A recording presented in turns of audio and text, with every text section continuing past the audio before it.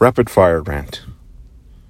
Let me ask you guys something, and think about it really hard. Have you always protected your parents from the shit and the evil they might have done? Maybe not evil, but let me explain. I had a really deep conversation with my mother just the other night. I know most of what happens in my life isn't spectacular, but it was a really deep conversation on how our relationship turned sour around the time I was about 17. So around the time I was graduating, I had the choice of either going with her or staying where I was.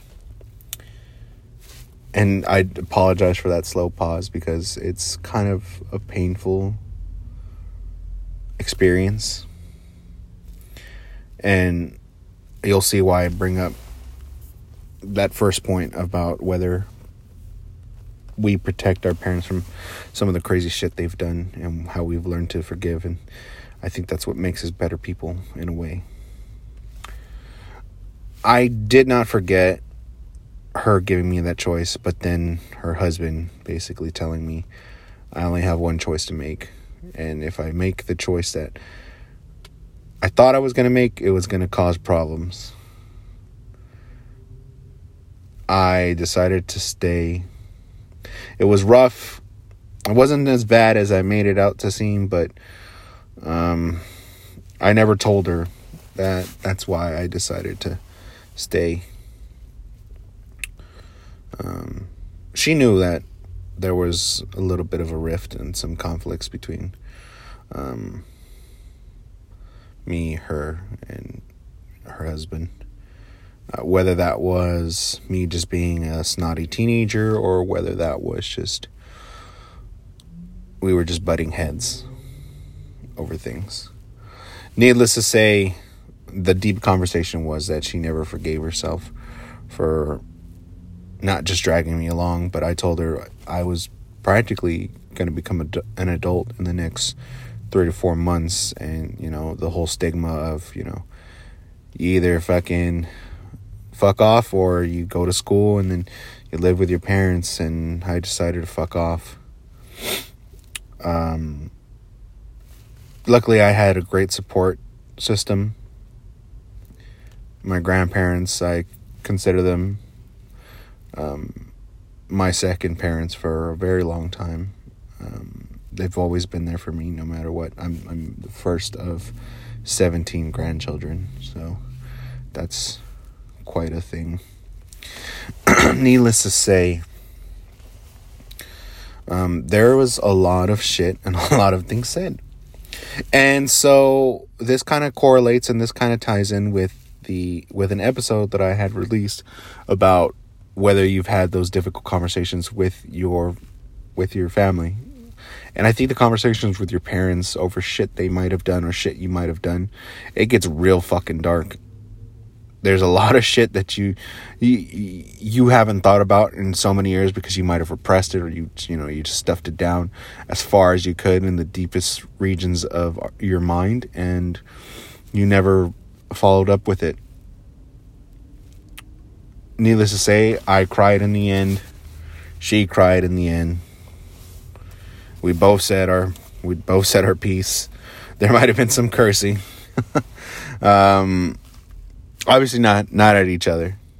Not at each other. That would be insane if my mom called me a little shit or I called her the B word. If I would have called her a bitch. But yeah. How many of you had those difficult conversations with, your siblings or, your immediate family members? I'm sure there's shit that they have done that makes you scratch your head, that made you scratch your head as you were a little bit older. Like, why? Or the way they treated you. And, it's something that you shouldn't really ponder on as much unless you are having that deep conversation, because life does go on. Life does get in the way. It does get hectic and you have other things to worry about. But if there's some underlying deep resentment and issues that haven't been solved, or this guilt that's over your shoulders, these are the kind of conversations you need to have. And so I feel better for it. And I think you should too. Because there's a lot of shit in your mind that's trapped actually deep in your subconscious that you haven't let go since you were maybe about 4 or 5. You might not remember it completely, but it's something that's lingering in there. And you need to let it out. Whether that be a form of family therapy or CBT therapy. Consulting your folks. Even writing down things in a journal and then sharing it with your folks, which I think that's quite enlightening, which is something I did. I shared a little bit of what is in my journal with her. I think you guys should too. Just something I wanted to share with you guys on that point. Another thing I actually want to touch on, this is more brain stuff. I read Jonas Kaplan's research paper released back in 2016 with none other than Sam Harris and a colleague of theirs on the neural correlations of one's political and non-political beliefs. How strong is the neural / brain activity when it comes to someone challenging your beliefs. Needless to say, learned some very interesting things. Learned about the different parts of the brain, what they do, the amygdala and the insular cortex, that sort of stuff. And then, the orbital frontal cortex, when it comes to helping us regulate different changes in our belief systems. A lot of the truths mentioned in the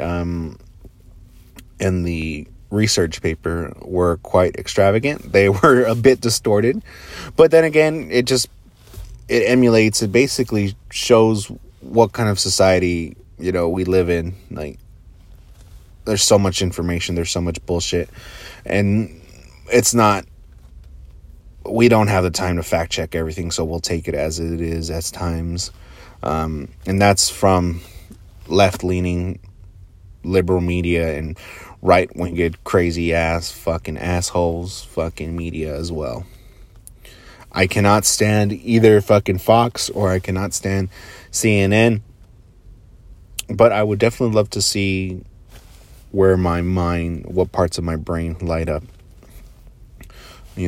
The cortexes, the amygdala, cortices, sorry.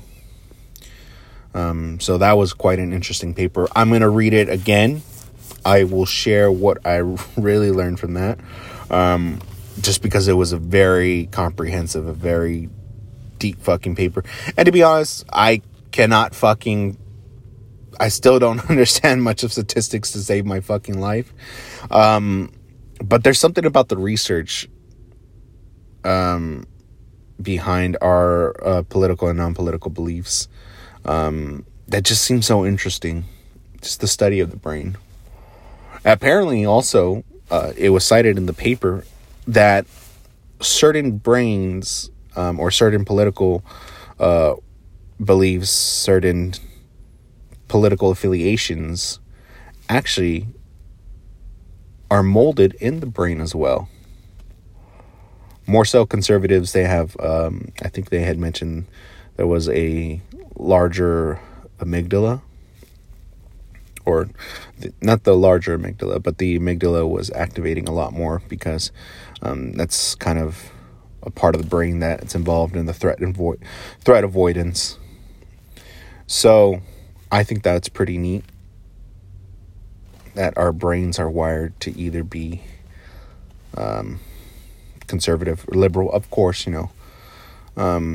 society, culture, our folks, they have a lot of power over what we believe. But I think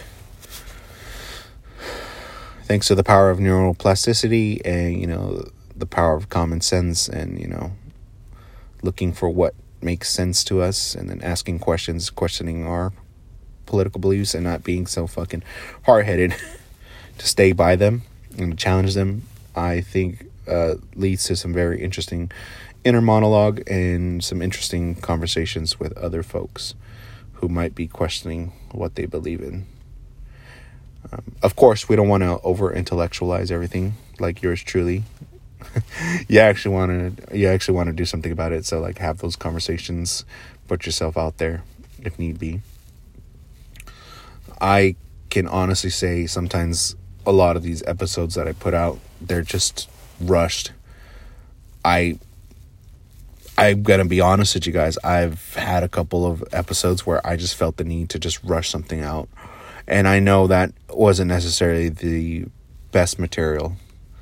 And so that is a belief of mine that I need to change, that I need to stop over intellectualizing everything, trying to figure out what would be the absolute best for each episode. Of course, not as bad as some episodes either.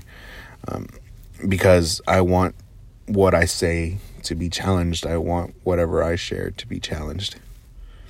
Like, how Mario Beauregard challenges Richard Dawkins and Daniel Dennett and Professors Rabin and Saver on their materialist / reductionist view of God, or the manifestation of God, being as simple as a God switch, a God gene, or can be stimulated with a helmet, or sufferers of temporal lobe epilepsy can experience hallucinations and views of and voices of God.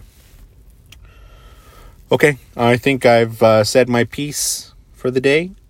In the meantime, please take care of yourselves.